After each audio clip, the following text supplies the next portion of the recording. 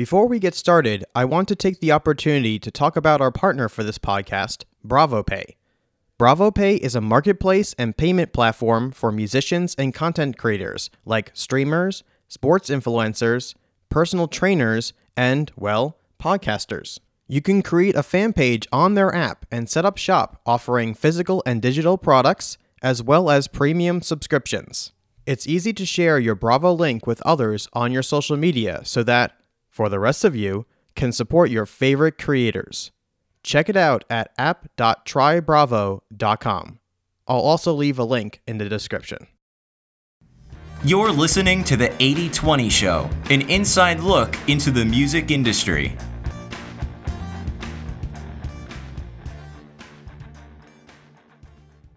Well, hello everybody, and welcome to the 80/20 Show. I am your host, Mike Zimmerlich, and this is a special interview as I have two prior team members of 80/20 Records, Matt Winchell and Jason Schaaf, on the podcast.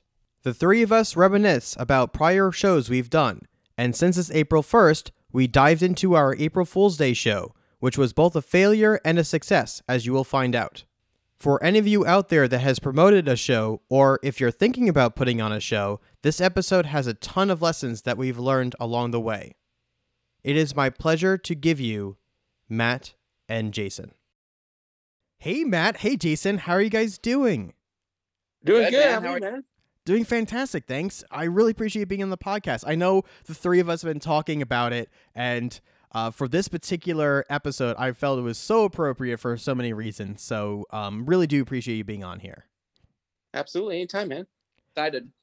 So we're going to go, and I think everyone listening knows this, is that I like to tell the origin stories.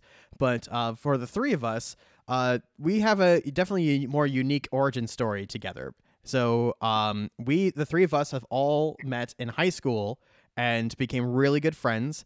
And this was way before 80/20 Records or anything like that. Before I knew I wanted to be involved in the music industry.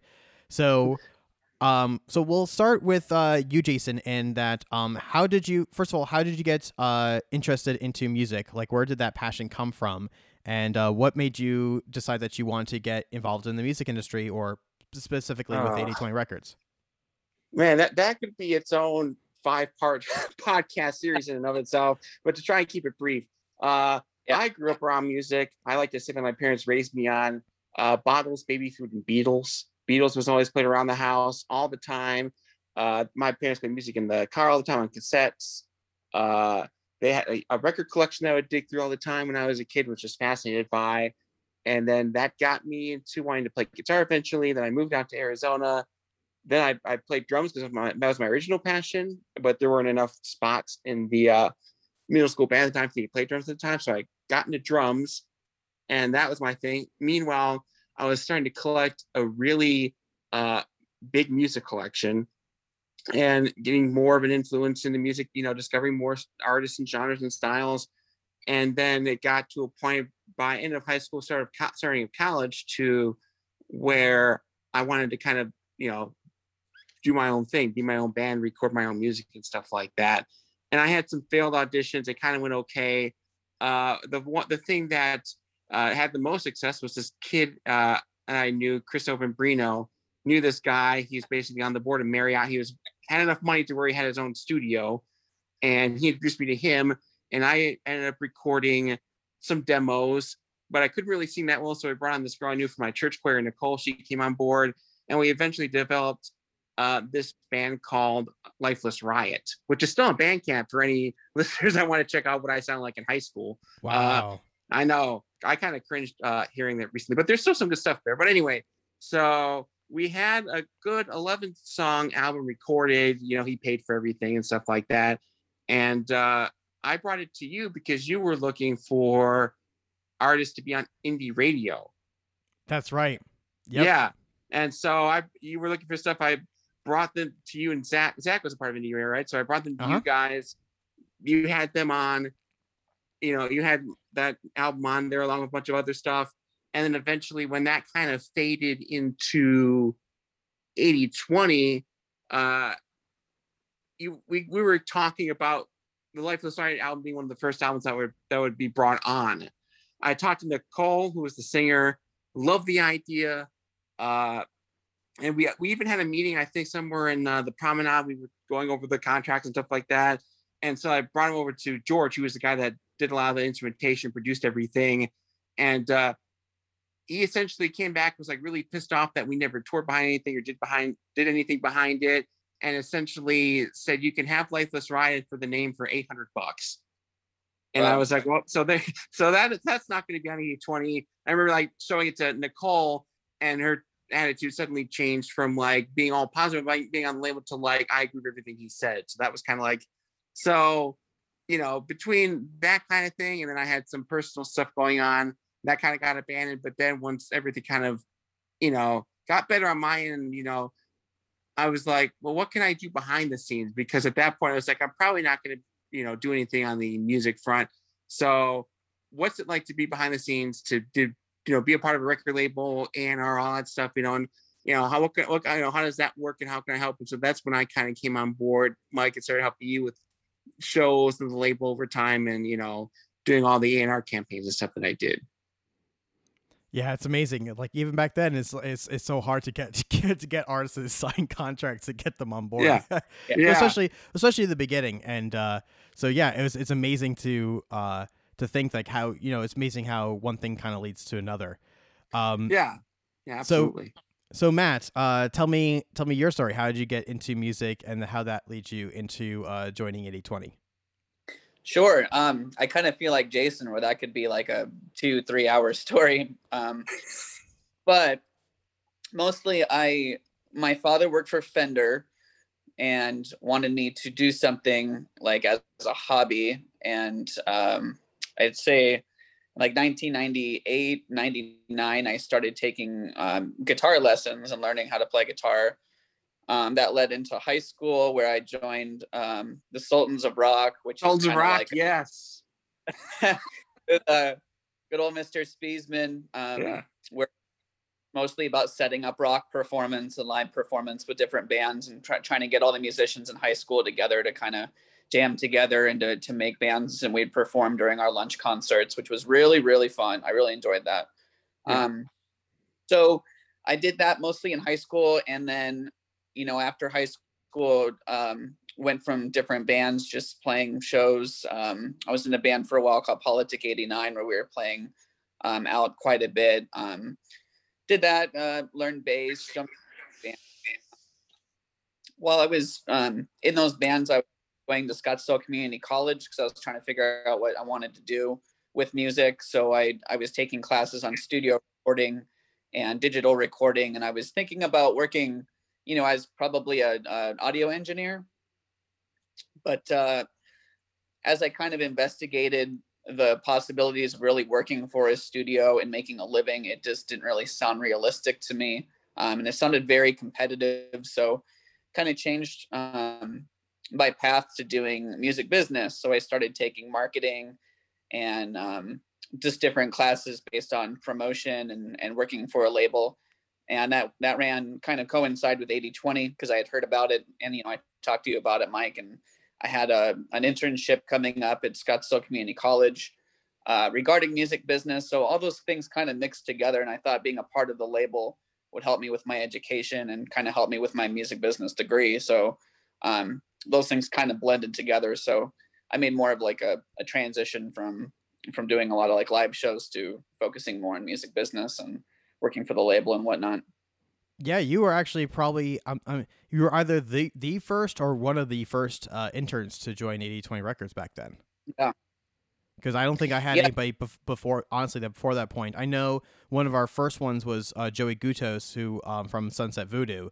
He was one of the first. He was definitely one of the first ones, and I know that was right around I think your time that you were joining, Matt, too. So you're definitely whether we're the first or one of the first for sure. Yeah, Joey, he was a nice guy.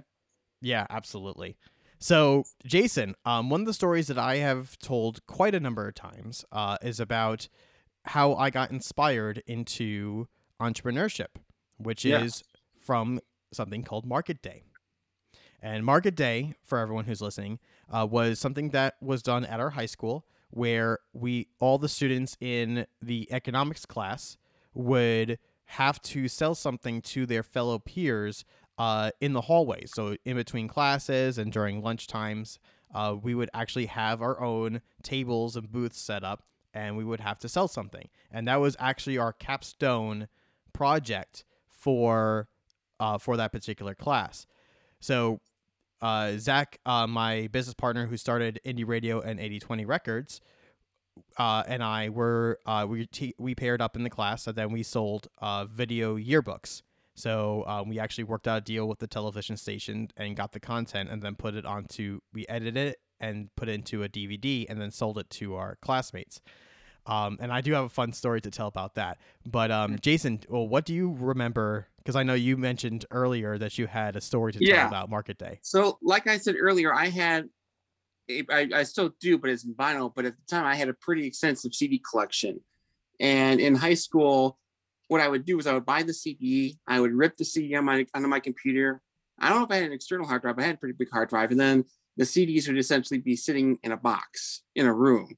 And on top of that, our school also had a public library that had a lot of music that you could check out too. So I would really check out 25 to 30 CDs at a time and rip them all on my computer and check them back in. We didn't hear about that here. We did not hear about that here. But they ended up imposing a limit on how many things you could check out, probably because I was literally checking out 25 to 30 things at once. But anyway, so I had this box of records of CDs sitting at home. And so I was like, I'm just going to be a music store and sell off my record collection. And I remember you had to write the pitch and submit it. And then there was some sort of meeting. It was in the closed off upper deck of the auditorium. And I think you had a board, a kind of a 3-person board that you went to present your idea. And I remember with me, there was a discussion because this was 2002. This was like when piracy was the dirty word, Napster was a thing and all that stuff.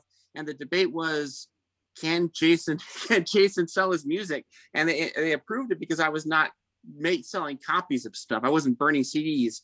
This was like my legit collection. This was the copy I bought of everything. So they approved it. And so I had like a music store in the courtyard in front of the big doors.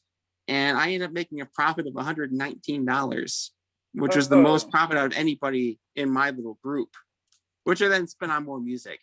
Because when you're a music junkie, that's what you do with your extra money. So yeah, that's my Market Day story. Yeah, which was way beyond us. So you really kicked us because I think we sold a whopping 3 copies or 3 or 4 copies of the video yearbook, and that was it. Yeah. So we made like a whopping like $30-$40, and that doesn't include like the cost for the packaging. So we did not and also we had to work out a deal. So this brings me into my fun story to tell, because this was an early lesson in how to cover your ass, because in high school we actually signed a contract with the teacher who was the supervisor for the TV station at the time. We worked out a deal that they would get a percentage cut of the video yearbook sales. And our project was approved, because I do remember, Jason, about having that whiteboard and putting up the ideas. And so our idea was approved, and Zach and I were working on it for, quite some time, at least a couple of months, acquiring all the content and editing it and putting the packaging together and everything like that. And about a week out, I get a message. I think it was a phone call. I think my folks got it, or I'm trying to remember how, but I remember that I was in chess club. Yes, everyone, I'm a nerd. I don't care. I'm very proud of this fact. I was in Queen's Gambit. Chess is big right now. So there we go. I'm cool again. So I was in a chess club, and I think an assistant principal or a teacher found me and came there and mentioned to me that there was a problem with our project. And I found out that they apparently couldn't allow us to use the television footage, which our entire project was based upon. And this was literally a week before Market Day. So there was no way that Zach and I would literally fail the class, because we had no time to do anything else. Nothing was approved. It was way past that deadline. And they said this footage was archival footage from previous news broadcasts. Is that what this footage is? Yep, okay. Exactly. It was archival footage of news broadcasts from Desert Mountain Television. Was it because they had Bush's machine head in front of every single broadcast? Was it rights from Bush? Was Bush calling like, you can't use this footage? I think because it's owned by the school that the teacher. Okay. I think that the thing was that the teacher, I guess, wasn't supposed to sign off on that. Like that he was not supposed to do that. He didn't have the authority. Yeah. He didn't have necessarily the authority to do so. But I remember this very well. Is that I was stressed. I was frustrated. I was very angry, and I was so worried. I mean, this was senior year. I was supposed to be graduating. Zach and I were supposed to be graduating, and all of a sudden, because of this whole mix-up, we may not graduate.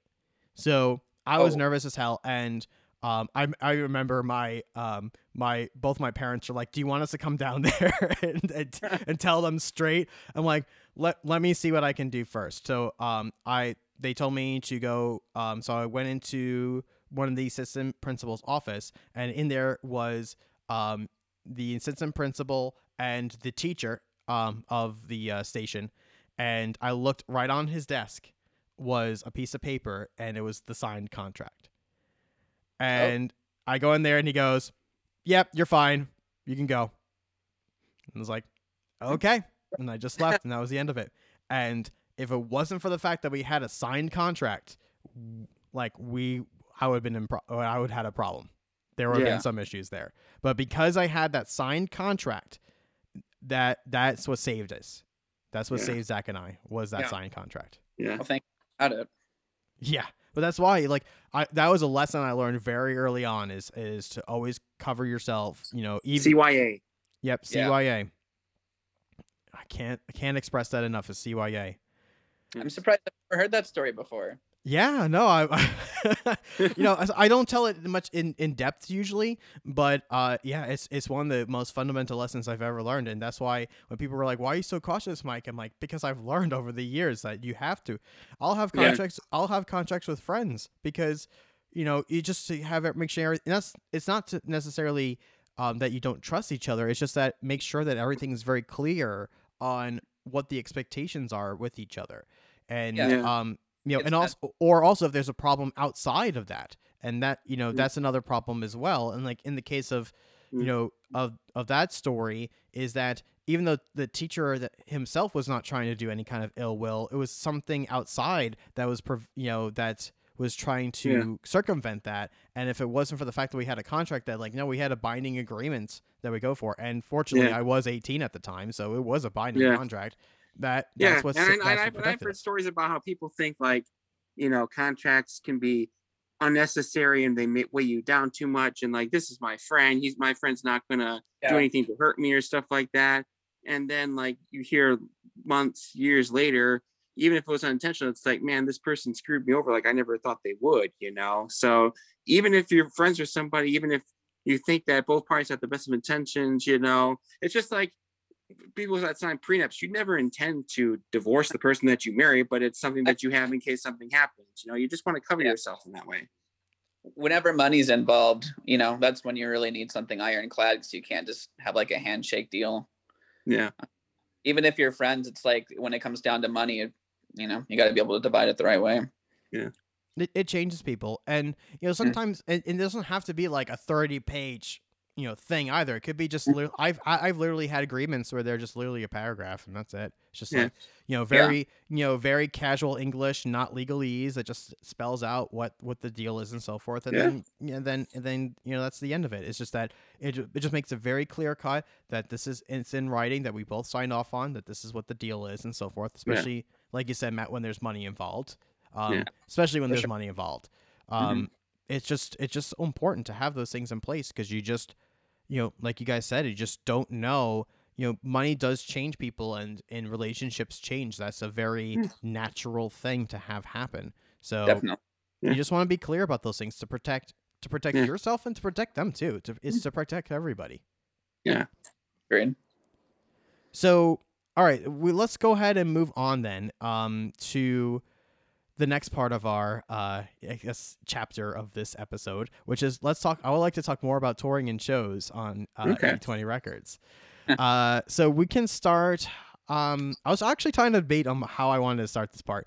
We'll start with the April Fool's Day show because the fact that this episode is coming out on April 1st, this is one of the reasons why I wanted to bring both of you on board, is to talk about the April Fool's Day show, which was, I believe, the second show we've ever done. So at this point in time, we done a Halloween show, which was literally the year that 80/20 Records was formed. And that went fantastically well. It was at this location called Modified Arts. It was, it sold out. I mean, it was like you couldn't ask for a better result. Everyone had a great time, and everyone was into it. The bands wore costumes. We had the signed rock band. All the artists signed it, and we gave that away as a prize. It was a success, as successful as we could have imagined. Really, it is for where we were at.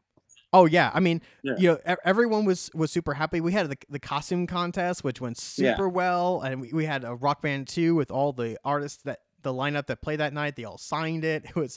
It was such a good time, and we actually made some money on that show too. So we did, yeah. I was on, I was so happy with those results because I'm like, I made money from this show. Everyone had a good time. Everyone showed up.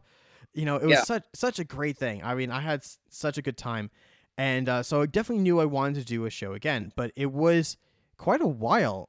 It was almost 2 years, a year and a half, probably, year and a half later, that I wanted to do another show and didn't want to do another Halloween show again because I didn't want to just be known as, okay, we're just the label that does Halloween shows. So knew I didn't want to do a Halloween show. So I was trying to think of a different holiday that wasn't very competitive on events.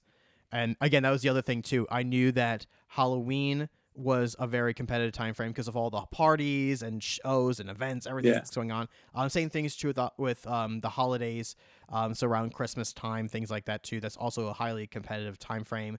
And 4th of July here is just impossible to do anything. So, because we all live in Arizona where, by July 4th, it's like 120 degrees outside. No joking. Yeah, that's not a fun show. Yeah. Yeah, that's not a fun show. No. So July 4th was out of the question. Yeah.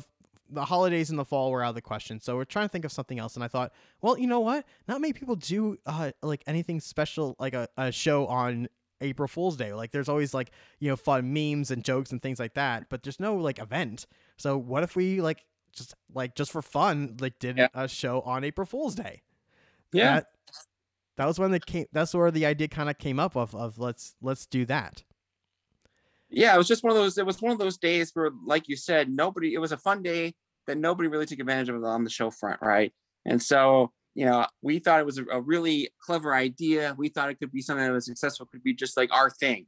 80/20 when it comes to the local music scene has April Fool's Day covered, and it be unique, it'd be fun, and I don't know what we want to go next. I think once we determine the day, it was the venue, I think, right? Yeah. So then there's the venue. So we did it at Alice Cooperstown, which is no longer around anymore. But but we decided on Alice Cooperstown because at that point we wanted to try. Because the first show was so successful, I'm like, let's ramp this up and see how far we can take this now. So I wanted to have a larger venue. And because April is usually a really nice time around here, something that was outside.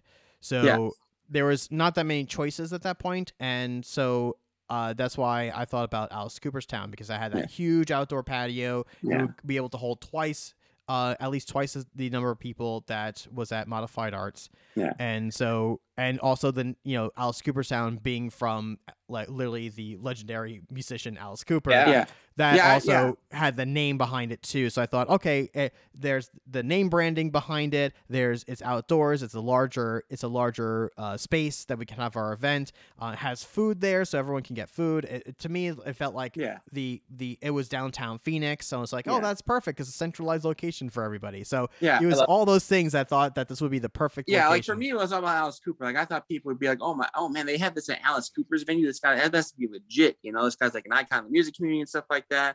Like I thought just the name brand recognition alone would be huge for us. And then of course, like it was in downtown Phoenix, a couple blocks away from the ballpark. We could draw some people from, I don't know if there was a basketball game either, but it was right behind almost, I guess what is now is it still Talking Stick Resort Arena?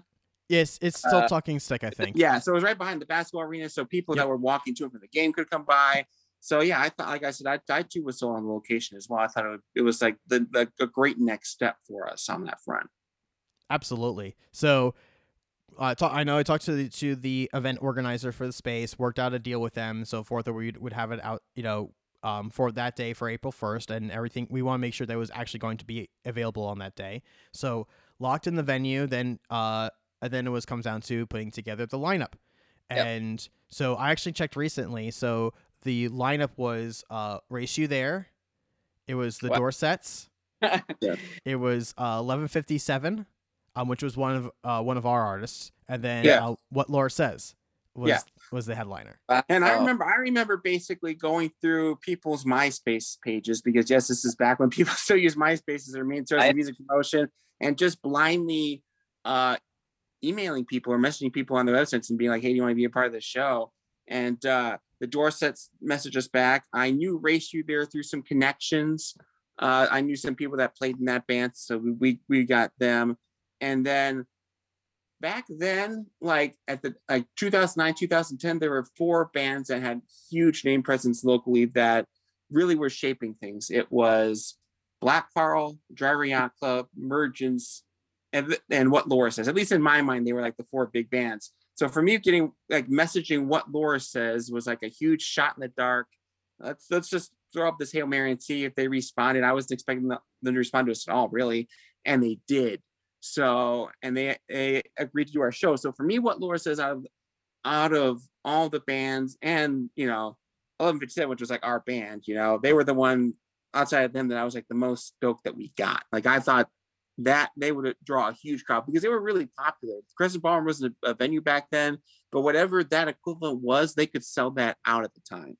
So that was what I was excited about. Like I thought, April Fool's Day at a place like Alice Cooper County, you got a band like What Laura Says. This was like a home run show. Absolutely.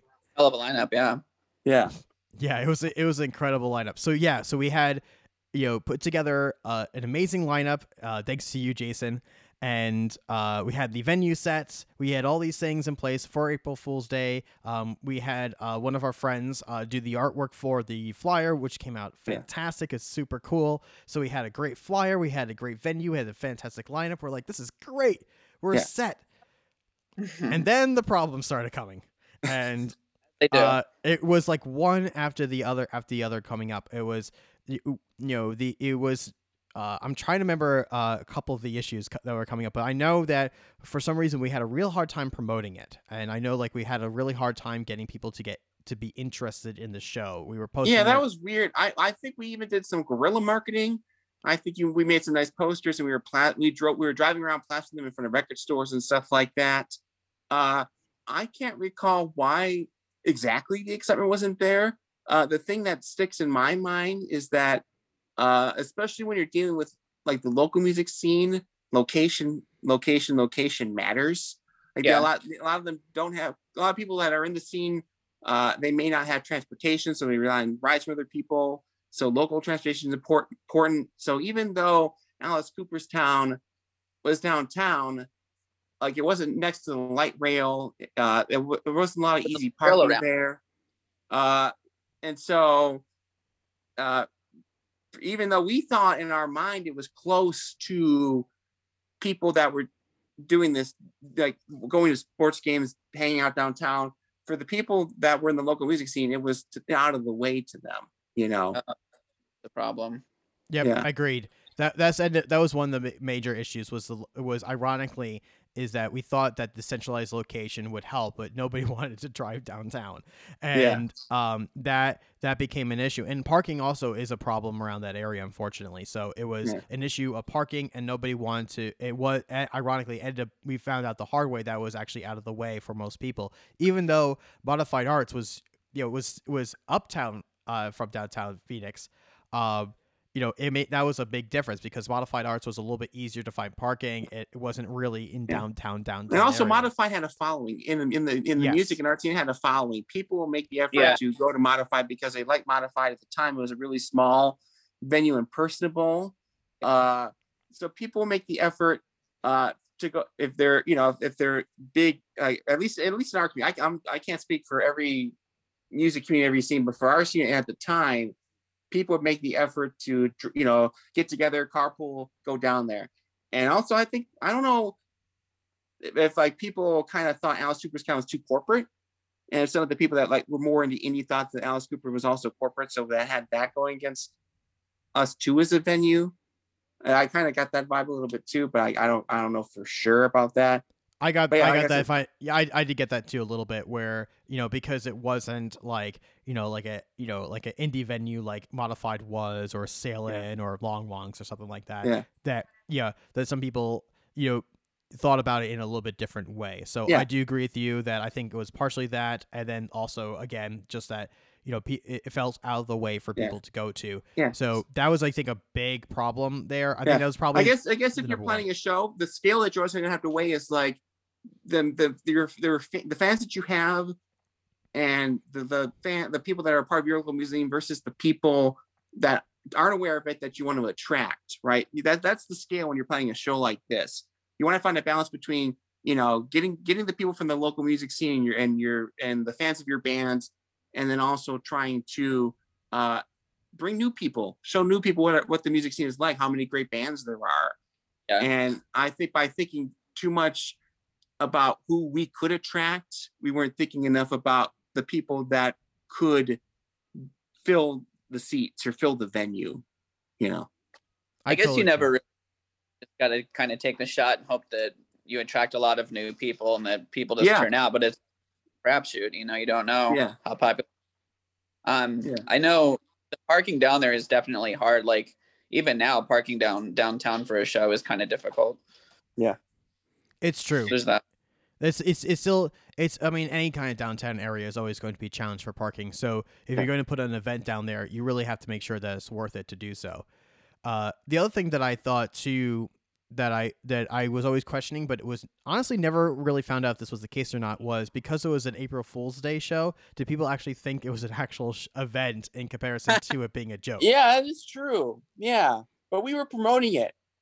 So I thought like, we had some good bands, so I think it'd be kind of cool for people to assume like we would say what Laura says was going to be at a show, and then like be like psych, Yeah, so I don't think anybody honestly thought that, but that was, to be perfectly honest, in the back of my mind, which is why I never did a show again on April Fool's Day, because I never want to be in that situation again, where it's like, is this actually a show, or are you just messing with us? Just trolling. But do you remember the weather problem too? Yes. So that's the next thing I want to talk about. So at this point in time, I wasn't sure what to do with the show. I knew that we were having a hard time promoting this thing. We were having a really hard time getting people to be interested in this. And we saw the weather and noticed that there was a possibility of raining on that day. And I remember talking to the event organizers about it, and we both had the same concerns. So they told me that we could bump it to another day, and when if we wanted to and so forth, then that would be totally fine.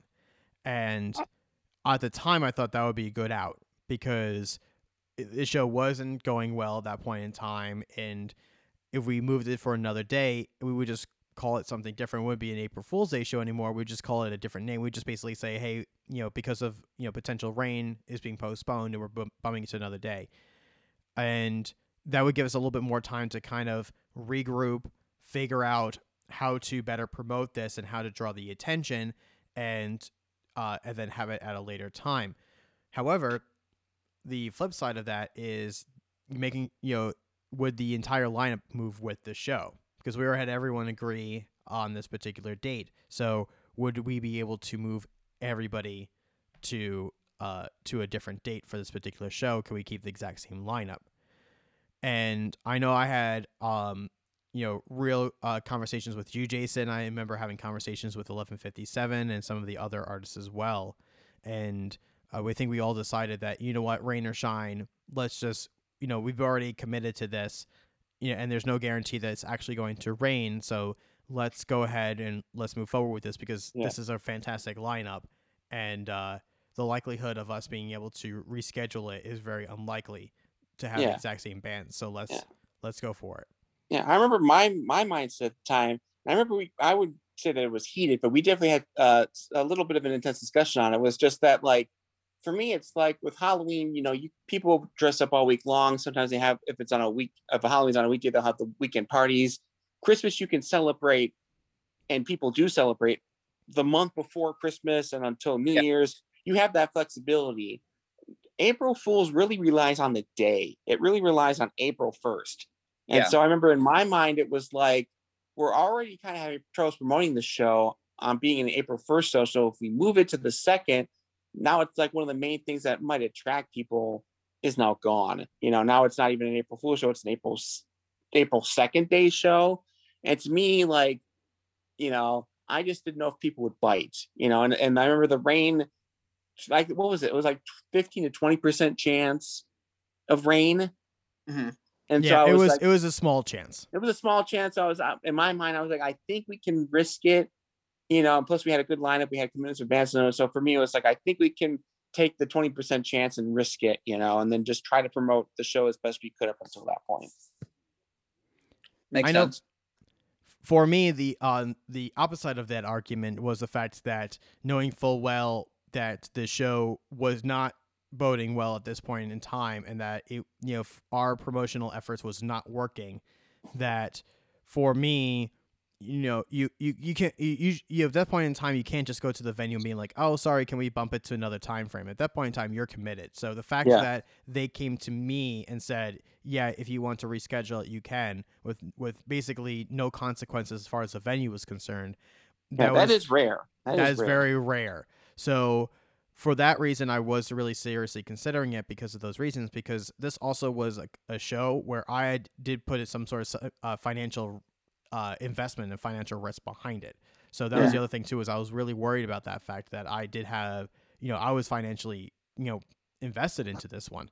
And so for those reasons as well, I didn't want to lose money on this, but I also, at the same token, didn't want to, there's also the morale of not only the whole team, like you, especially Jason, but as well as 1157, our artist, as well as the other artists too, is that I didn't want to necessarily have everyone essentially bummed out and be demotivated from doing this event, period. And then that could make even doing a future date even worse, because I had to do something at the venue. But even if it was bumped to a future date, I want everyone to still be excited about it. And so for me, it was a risk of, well, we can try this now and just see what happens and take the risk, or we can move it, that may give us the opportunity to changing up our promotional efforts and trying something different out and get better results, or may end up being the same or even worse because the lineup now has changed and everyone's no longer very excited about the show. So it was kind of a hard decision to really make at that point in time, being faced with this decision. But ultimately I decided, you know what, I'm as a leader, that to me it's more important to have the morale of the entire group as high as possible, rather than trying to move something that may or may not mitigate the financial risk that I've already taken on this show. Yeah. You want people to want to come out, Exactly. So but then anyway, so the show didn't happen. Fortunately, it did not rain. So that we really lucked out on. So it did not rain. And, the people that did show up had a fantastic time. I will say that everyone who did show up had a blast. The bands all had a great time. Everything ran on time. We even had one of my good friends, he set up a podcast booth. So he was interviewing the musicians. In between sets. So that was really fun. Everyone had a really, really good time. So that's something that I was very proud of, the fact that, even though the turnout was very low, it was actually ended up being lower than what we had at Modified Arts, but not by much, but because it was a much bigger venue, that became a problem. So it was, we were expecting, I think the goal was at least 100 to 200 people to that, which is kind of funny to think about now, because that's like the expectation. But back then, like 100, 200 people to us was a lot. And it was like maybe like 50, 60. So that actually ended up attending. And so for those reasons, the turnout was much lower. And because of the financial exposure that I had on that show, I actually ended up losing around $800 on that event. I Wow. remember another thing too is like we were also expecting what Laura says to draw a lot of people. And I remember them telling us after the fact that they played a house show the day before our show. And so I think they were remember telling us that that show probably took away people that would have otherwise came to our show, you know. So another thing to kind of think about when you're making your shows is don't be afraid to ask your bands that are performing what their schedule is like in the week or the days leading up to your show. Because you don't want to, if you're, especially if it's a big show, if this is like your event show, you don't want to risk the shows cannibalizing each other and taking away draw, I agree. And the other thing too is something that I realized back then is to not always rely on the headliner to bring everybody. Yeah, that's true too. Yeah. And that's the other thing as well, is that I feel that one of the mistakes that we've made is that we really leaned heavily on what Laura says, and I don't think that was necessarily fair on them either, that we leaned on them so much for bringing the draw out. And having that headliner name is great, but you have to still do your part to promote. And we did promote it. We did promote hard. Yeah. But I think we definitely relied on their draw to really make sure that the event was a success. You want your honeymoon phase between the acts you get and the show to be short. Yes. You want to, like, it's like a sports team that, like, after they win a championship, they grind like 1 or 2 days. They give themselves like 1 or 2 days to celebrate their victory. You want to celebrate if you're putting on a big show, the acts that you get, but you don't want to take away too much of the focus of, like, doing 100% of everything you can on your end to make sure that it's a success. And again, like Mike said, but one of the things to do that is to make sure it doesn't rely on one band, for them to bring out their fans. You want to have a good lineup from top to bottom as much as you can, Yeah. Absolutely. So that was even though it was an expensive lesson, that was a really good lesson to learn. And even to this day, like, I always go back and saying, like, what I've done differently. And actually, ironically, what I've learned is you can't really do that to yourself, because even if we decide to move it, it could have made matters even worse than it was. And even though it was an $800 lesson, in reality, $800 lesson is not that bad, not that big of a deal. And at the end of the day, everyone was happy, and that was the most important part. Is that all the bands had a great time. The people who showed up had a fantastic time. The venue was satisfied. So at the end of the day, and as a leader, to me, that's the more important thing, is that at the end of the day, I want to make sure that everybody else is satisfied and happy with working with my company. And that means more to me, even if it means taking a little bit of a loss there. That's how you build your reputation. And I'm pretty proud of that fact, that, after all this time, that we have a very good reputation because of that fact, is that we make sure that everyone's taken care of. That's part of what we do. Yeah. So then we can move on to we can move on to some other shows. So I'm trying to think of some other shows that we were involved with, both the ones that worked out really well and ones that did not work out well. The one that comes to mind is the Kamikaze show. Yes. Oh, yes. Okay. So I think both of you were there for that one, right? Did you both work that one? So I think so. So I remember really, really organizing the show with you, Mike. Again, this was especially when we were, this is 2013. We were more established. We definitely had some bigger names that were more recognizable in the music scene. And so it was really trying to think outside the box, up the ante. Because now, at the time, 80/20 had the artist. So now it's like making the name for the label in other ways. And all three of us are nerds in our own way. And so we're all drawn to Comic-Con, or what's it called now, Matt? It's not Comic-Con anymore. It's Fan Fusion right now. It's Fan Fusion now, but some of us call it Confusion because it's confusing. Yeah. And so but Comic-Con is a huge thing, or what was then Comic-Con is a huge thing. It's a multi-day event. They usually have a good line of guest speakers and stuff like that. So, like we were talking about earlier about wanting to draw in people that would not normally be aware of, like, our artists or our label and stuff like that, or the music scene. Perfect opportunity. There's hundreds. There's a perfect opportunity to expose people to our bands and the great music that was happening at the time in Phoenix and in the Valley. We got really ambitious with this one. It was like almost like a mini a mini South by Southwest in a way, because the show started at a venue called the Monarch. It was a small, kind of more intimate theater right across from where Comic-Con was happening. We had about 4 or 5 acts that performed there, and then the goal was to try and get people to take the light rail, because it was right in front of the light rail. We kind of learned our lesson there about, making sure you were in front of transportation that was easy for people to access your venues.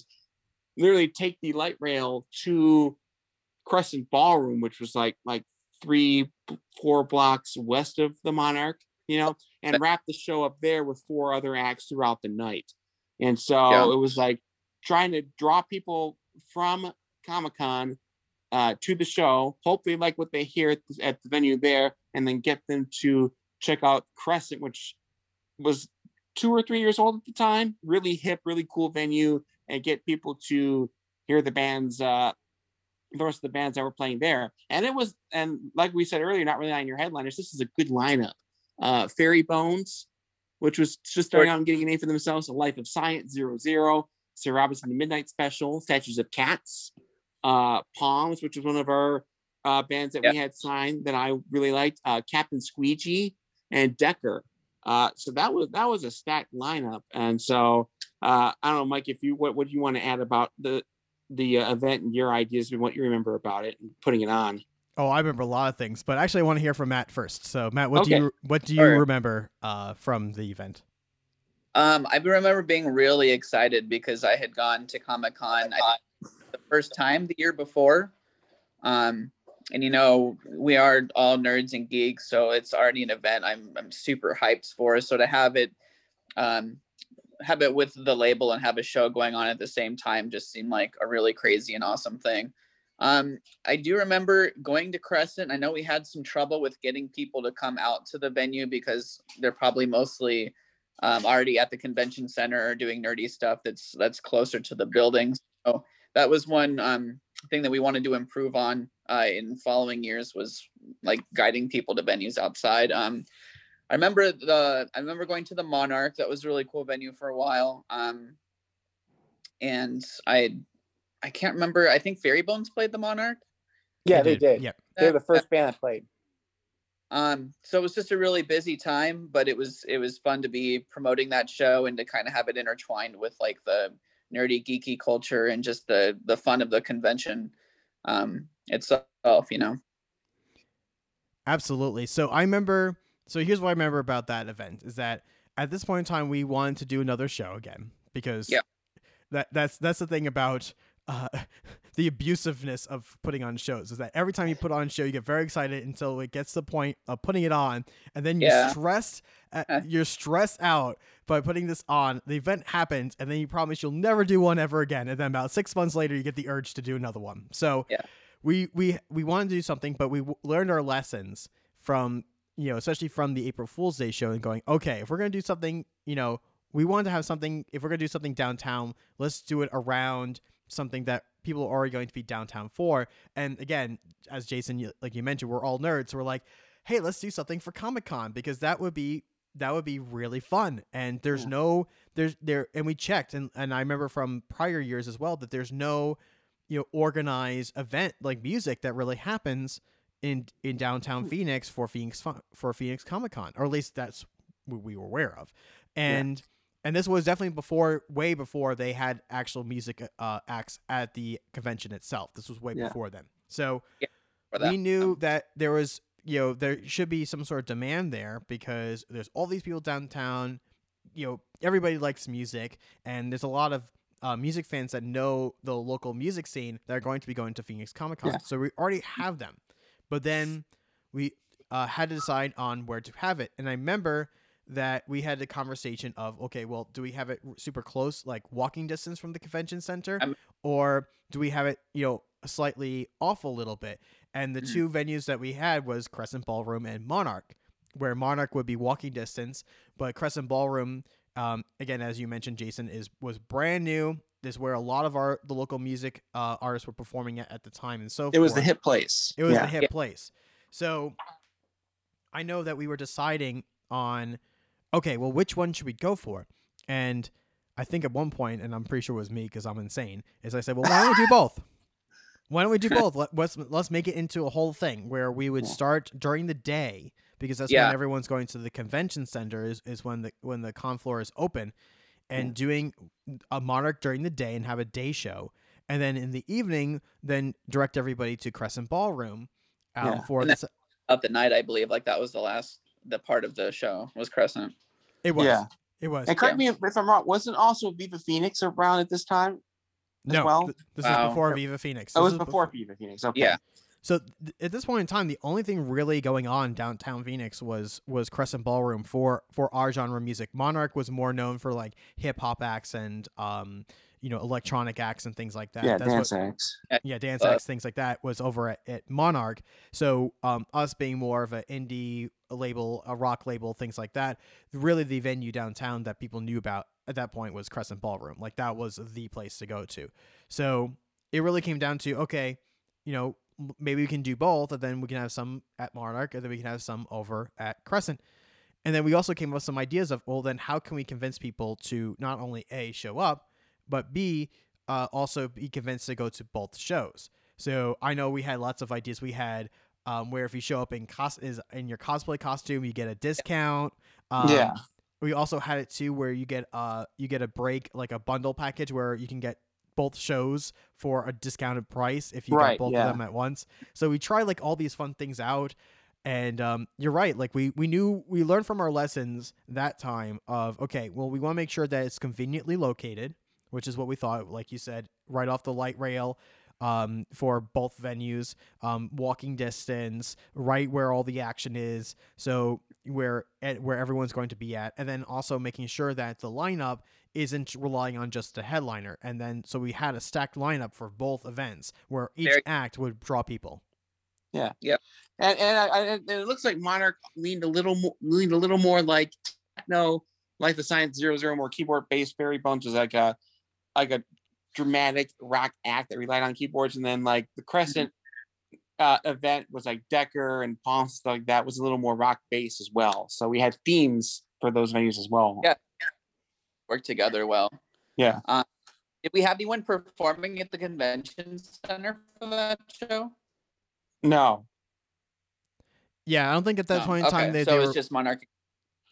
Yeah, we didn't have anything at the convention center. I know that at that point in time there were no music acts at the convention center itself during the day. I think there were things happening in the evenings that we weren't aware of that were happening at the actual convention center itself, as well as some other places outside of it. But it was not on our radar at that point in time. Like we weren't necessarily aware of it.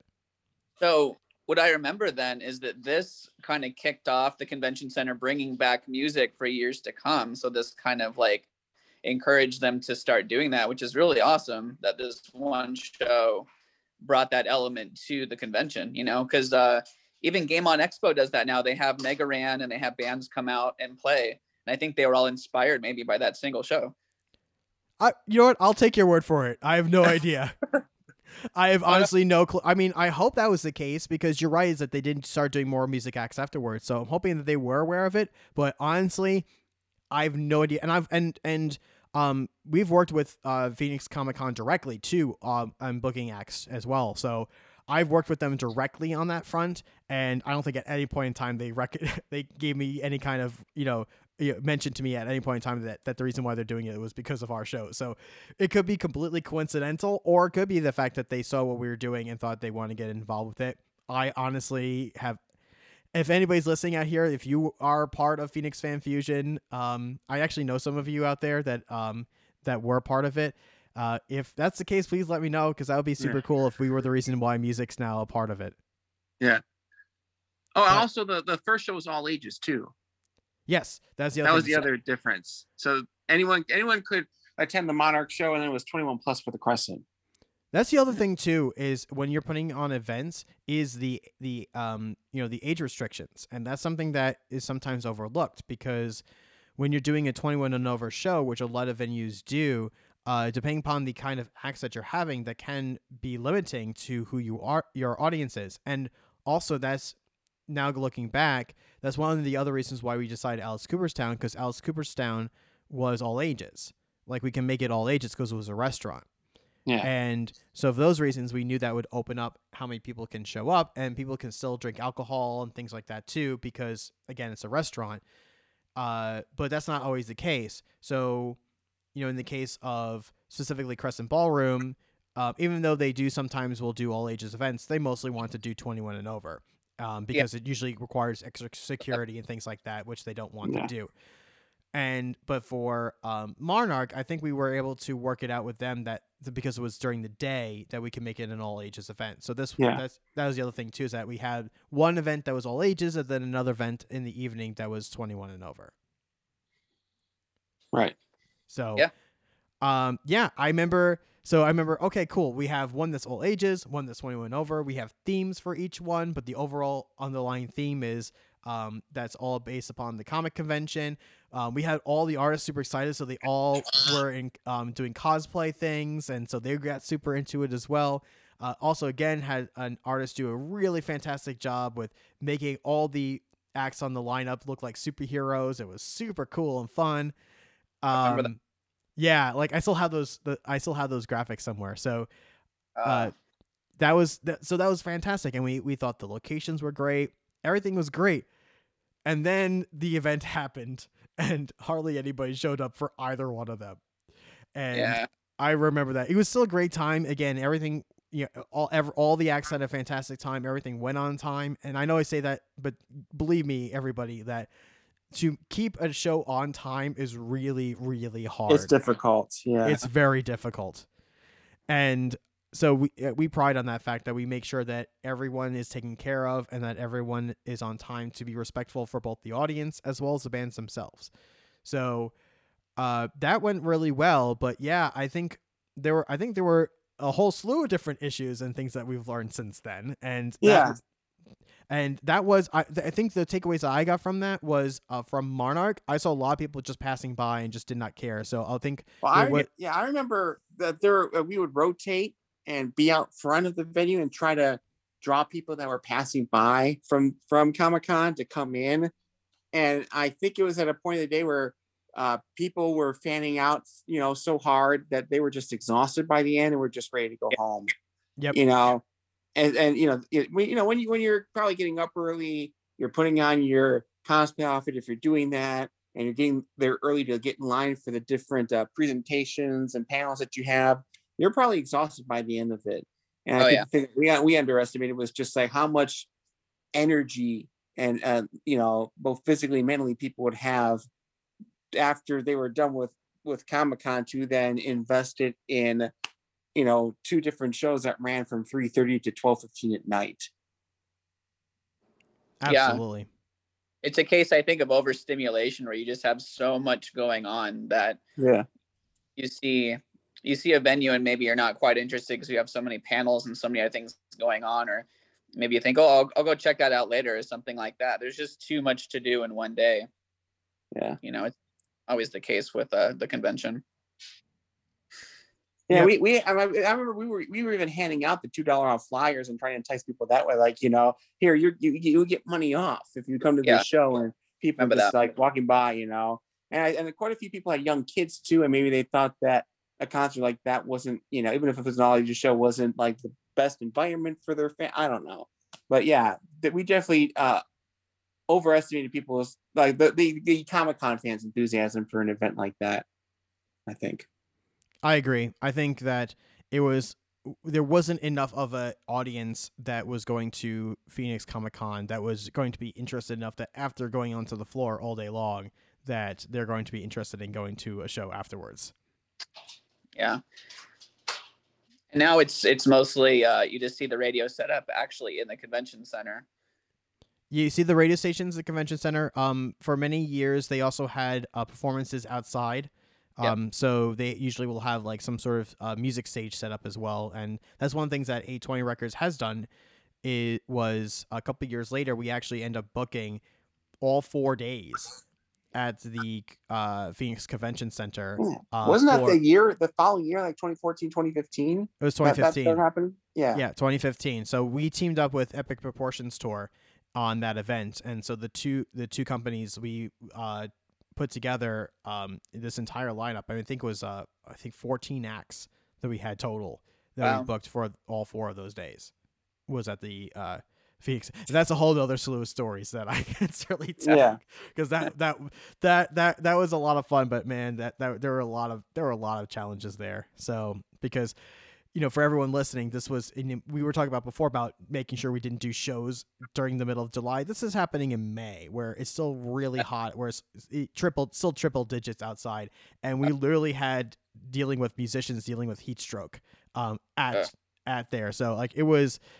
Trying to keep everyone hydrated and shaded and things like that was end up being a real big concern. Which it wasn't even ahead of time, but like even then, like keeping everyone hydrated, people were still having problems. So it was another lesson learned. Fortunately, everyone was okay, but it was that was definitely a very much of a challenge. And also managing and booking 14 acts, that was just absolutely insane. I bet, yeah. All the time slots going, keeping all the bands happy, and that's a lot to juggle.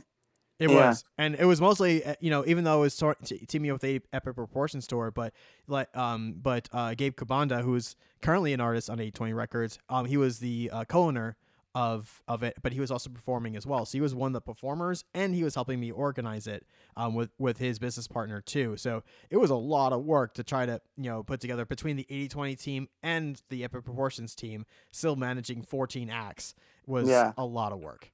That's a lot of juggling. Even the best jugglers would struggle with that amount of juggling. Yeah, no kidding.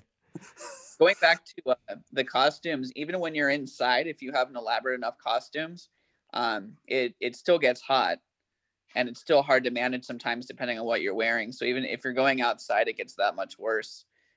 Wearing like big armor pieces or whatever, like it's very difficult to caked in makeup. Yeah. Yep, exactly. So yeah, but not all shows were did not meet up to our expectations. There were many shows that we've done together that did extremely well. And one of the things that, in fact, I believe, Jason, you mentioned before we started recording was the Captain Squeegee album release show that we did together. Because I think that all of us were there. I know Matt said he had some stories about that show, right? Yeah. Matt, I remember doing that show, but I think Matt had specific things you want to talk about regarding that show. Well, there was one thing specifically, not that it wasn't an awesome show, because it was amazing performance, and I think Instructions was the opening band. Yeah, it was a tight 3-band lineup. When the show was over, I remember we were at the booth, and I remember we just had like a sea of people come in to buy the record, which was amazing. But we were like frantically like, oh, what do we do? Because we had like so much demand coming in after the show, for the record and for the key, which I have here. Oh, you have one of the keys. Okay, so everyone listening, so one of the things that we did with Captain Squeegee, which was one of our bands back then, is I remember this, the lead singer said, Mike, I want to have a USB like thing, but like as a key, but literally look like a key. Yeah. And I'm like, yeah. Okay. So he said like, well, not just any key, like an old fashioned looking key. Yeah. So, one of the songs on that record was the key, and the key was kind of a driving theme throughout the entire album as well. Right. Yes, exactly. So with this information of this request from one of our artists, I said, I have absolutely no idea how we're going to make this happen. So, my business partner Brian, who's my brother, he did his homework and research, and then found this company in China that actually made a USB key that made it look like an old-fashioned key, and we could also put a logo on there.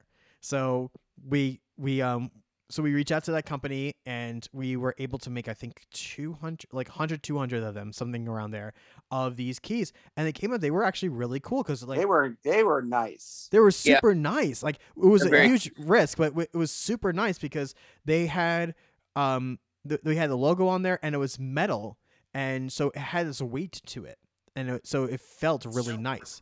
and Yeah. we dumped the entire album on there. We actually put the prior albums on there. We put the WAV files in there and FLAC files, like all the different There's file sheet formats. music, like The sheet sheet music that music, people could use, lyrics, photos. photos. Yeah, we had So like everything we could possibly dump onto that thing. We did, and even though ironically the majority of it, except for maybe the higher quality digital files, were all available online, it became a collector's item, and I can't tell you how impressed, how surprised I was of how fast those things sold, because everyone came up to it, they looked at them, it was something that was different and unique, and I literally witnessed myself, because I ran the merch table a couple of times, and people would pick up the key, and you can see them like feeling the weight of it in their hands, and you can see their reaction changing when they felt it, and like, ooh, this is cool. It also helped that there was such a huge demand for that record. Yeah. Like fans of that band were waiting 5 years for just the record in general to come out, you know, and they had been touring the songs around that record for years. And the songs were so much different than what they had done on their previous record, and much more experimental and jazzy and branched out. So there was like the perfect combination of like hype and anticipation. And then you have this great product in that key on top of like the CDs or the record stuff too, that just drew people to the merch booth, you know? Yeah. I think we sold out of a lot of things that night because we did. Yeah. So much energy. People really wanted a copy of it. Absolutely. Do you guys have any other stories to tell about the Captain Squeegee show, or any other shows for that matter that you guys remember? Wow. I mean, there's so many shows that we did. I remember working, I think for 00 at the Roke Bar a couple times. I remember when they debuted, that giant truck that they brought. Remember going on the road with them. I mean, you know, we have a lot of stories about different shows that we worked and whatnot. If this is a question for both of you, but after all these years, is there a fundamental lesson that you've learned about you being in the music industry that you learned with all your time, with 80/20 Records? Oh boy. I know, deep question. Yeah, that could be that. The answer to that question could be its own podcast. It's true. But really, what's one of your top ones? I mean, really, in the music scene, it really is just about the music. Like being in the music business, it's a constant juggling act. It's about managing expectations versus reality. It's about managing what your bands or artists want versus what you can provide. It's about managing their fans' expectations. It's about managing what people expect of your record label, your business versus what you can provide them. And it's always important to have a good recognition and a good balance of managing those expectations. You know, we've been like in this podcast, we've been talking about shows where we really swung for the fence, you know, and we learned some lessons by doing that.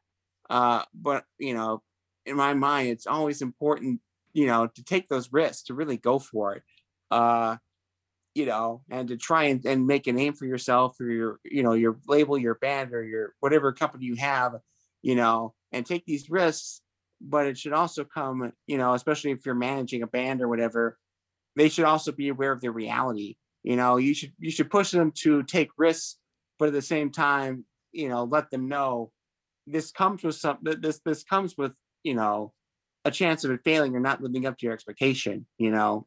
So that's definitely something that, you know, as you're doing things, you really need to be cognizant about, you know, diving in head first into the pool, but making sure that you've got maybe some water wings on while you're taking that dive, just in case something happens, you know. How about you, Matt? You know, I think that communication was the main thing that I noticed, which was communication between like the label and the bands was so important, but also communication between the band members was something that came up a lot. So I think looking back, that having a clear communication was the most important when it came to just managing and things that we did with them and things they did with each other and getting everything booked. That always seemed to be the key factor with shows and with performances and with business things, was just having a clear communication. And like, kind of, we touched on the contracts, kind of saying like, this is what this is going to be, and just having very clear rules and clear communication on how they're going to get paid and just how business is going to go, really. So I think that's the most important thing I learned. Well, I want to say thank you to both of you, both you, Matt, and Jason. Can I actually remembered something, Mike, before we. Yes, because I didn't know that was a wrap up question. But there's an event I want to talk about where I think I personally think it was the most successful event that we did.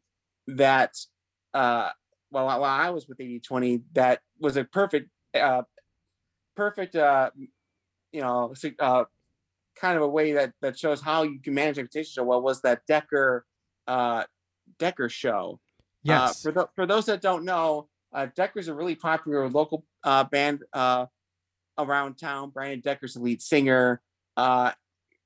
Great records, great music. He's beloved by the local music community. Him and his band were doing a national tour, and they got into an accident. Their van rolled over. One of the members flew out the window, had to be transported to the hospital with a broken neck. I think most of the band had to. Wow. And it was pretty shocking at the time to everybody that was in the music community. And we wanted to do something. I know Dry Yacht Club, who was on our label at the time, wanted us to do something, or wanted to do something with us on that. And so we were thinking, okay, what can we do? How can we help? And we came up with the idea of a tribute, not a tribute show, but a fundraiser to help them, recoup some of the costs from, whatever medical procedures, anything medical that they would have to go through. That would be a way to help them with that. So on the artist front, luckily, everybody was wanted to do this. Bands were reaching out to us, so we had an unbelievable lineup. We had Driver Yacht Club, obviously, Futureless Past, Banana Gun, Japanese Cassette, Danger Paul, Dr. Bones, Palms, which they joined before we were working with them professionally, and then the Madeira Strand. So 8 bands front to back. That in 2012, that was like the peak. I thought that we could do. And then after that, it was the venue. Nicole from at the time was working with Echo Cloud Productions, helped us book the Sail Inn, which at the time was the ideal venue for local bands, especially rock bands, because it had 2 stages. So a lot of bands went there for their CD release shows because you could have bands playing one after the other on 2 stages. The only problem was it was on a Thursday night. And as we talked about earlier in the podcast, the date is everything. And we were kind of concerned, okay, especially I think we didn't have too much of a notice because we wanted to get this going as soon as possible to raise money for them. Our concern was, could the show work on that date? Could we bring enough people in, even with that great lineup? And then there was marketing. And I remember for me, when you're doing something like this, there's a balance, because you want to promote the show, because you want people to come to the show, because you want people to, help raise money for this band. But at the same time, you don't want to feel like you're exploiting the band or this injury. Yeah. You want people to have the perception that you're milking this tragic accident so that you can be making a name for yourself, and ride their coattails. So that was a delicate balance that when I was marketing the show that I tried to do, I think we had a few articles written that went in depth about what happened to kind of explain to people what the point of the show was. We had a raffle to further raise money. So we went to all these different businesses, and a lot of businesses from Z Records to local restaurants donated gift cards and stuff like that for raffle prizes. And that was great. And so I remember Thursday came, we were crossing our fingers on it. And I think 150 people ended up showing up, which for Thursday was pretty remarkable. And I think we raised about $1,000. And I remember after the show, we gave directly to Brian Decker, and he was like, "This is going to pay for Brian's medical bills. Like this will cover it." So for me, that was probably the most rewarding experience during my time on the label. And again, it was managing expectations, promoting the show, but making sure that we were doing this truly for the band, working with Decker, but also telling him we're going to try to help you, but we weren't going to promise him we were going to raise a ton of money, but we're helping you. We're trying the best we can for you. There's, managing expectations of the arts and stuff like that, expectations of how long they play, when they play and stuff like that. And so, for those reasons, I think that was the most successful show that I was a part of. I don't know if you remember that show, Mike, or have any experiences that you remember from that show. I do. I think that would be my vote for most successful show that I did with you when I was working for 80/20.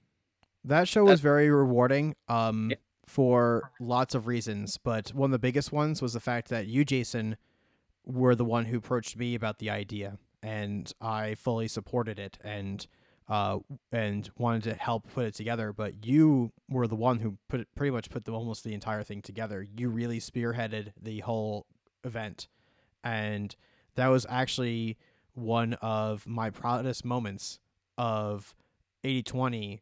Not just because of the fact that we were able to support Decker, but because of the fact that you really took the reins and really wanted to do this event, and you did a fantastic job from it. That's what I remember from that event. Yeah. No, like I said, that was a good night in many ways. Yeah. No. And there are also tours that I did. I did a tour with Driver Yacht Club. I was basically their de facto roadie manager while they were doing their tour for South by Southwest that wrapped with our showcase show we did at Hole in the Wall in Austin. I think we were part of that, right? Oh, yeah. I was there. Matt, were you part of that? No, but I remember hearing Jason tell me about this story because I know it's one of his favorite experiences with them on the road. That tour could be its own podcast episode. Really. I flew out, so that was a tour out to South by Southwest, and you drove out with the band, and I was like, nope, I'm gonna fly. So I flew out and ironically, that was the time where I wasn't that was the first time in that I was there for a South by Southwest, so I didn't actually go to many things. And those events that had Driver River Yacht Club were all unofficial showcases. That were actually, they were off the beaten path. So mostly was going to those, and then in addition, just kind of checking out downtown Austin and seeing what it was all about. But that was the first experience with South by was that.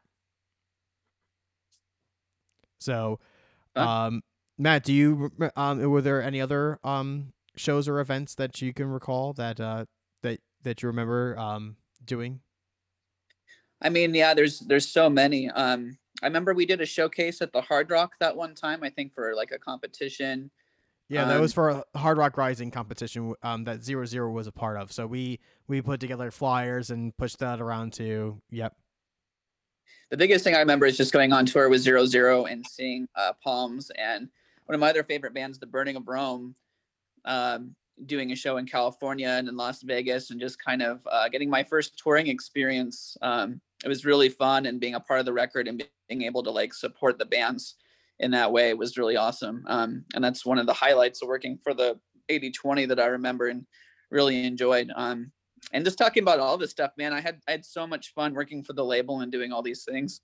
It helped me get through school, and it was just really a great time. Cool.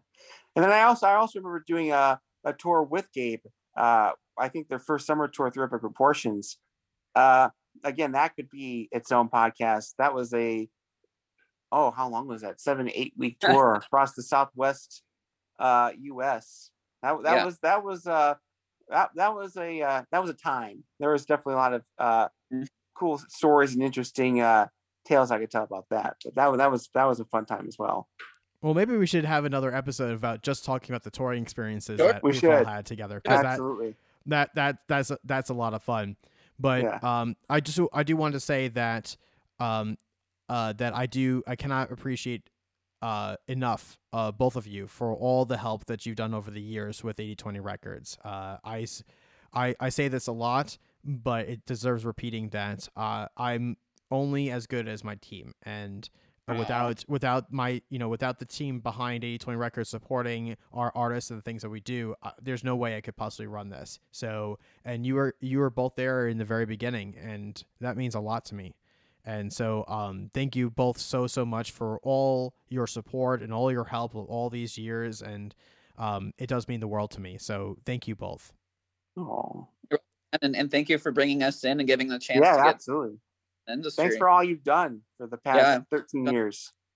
Yeah, it's amazing. So by the time this episode comes out, we'll just celebrate our 13-year anniversary as a company. So it's amazing journey, and looking forward to the next, I guess, 13, if you will. I know it's a kind of a weird milestone, but sure, we'll say that. But thank you both so much, and I really do appreciate both of you being on the podcast. Hey, Absolutely, anytime.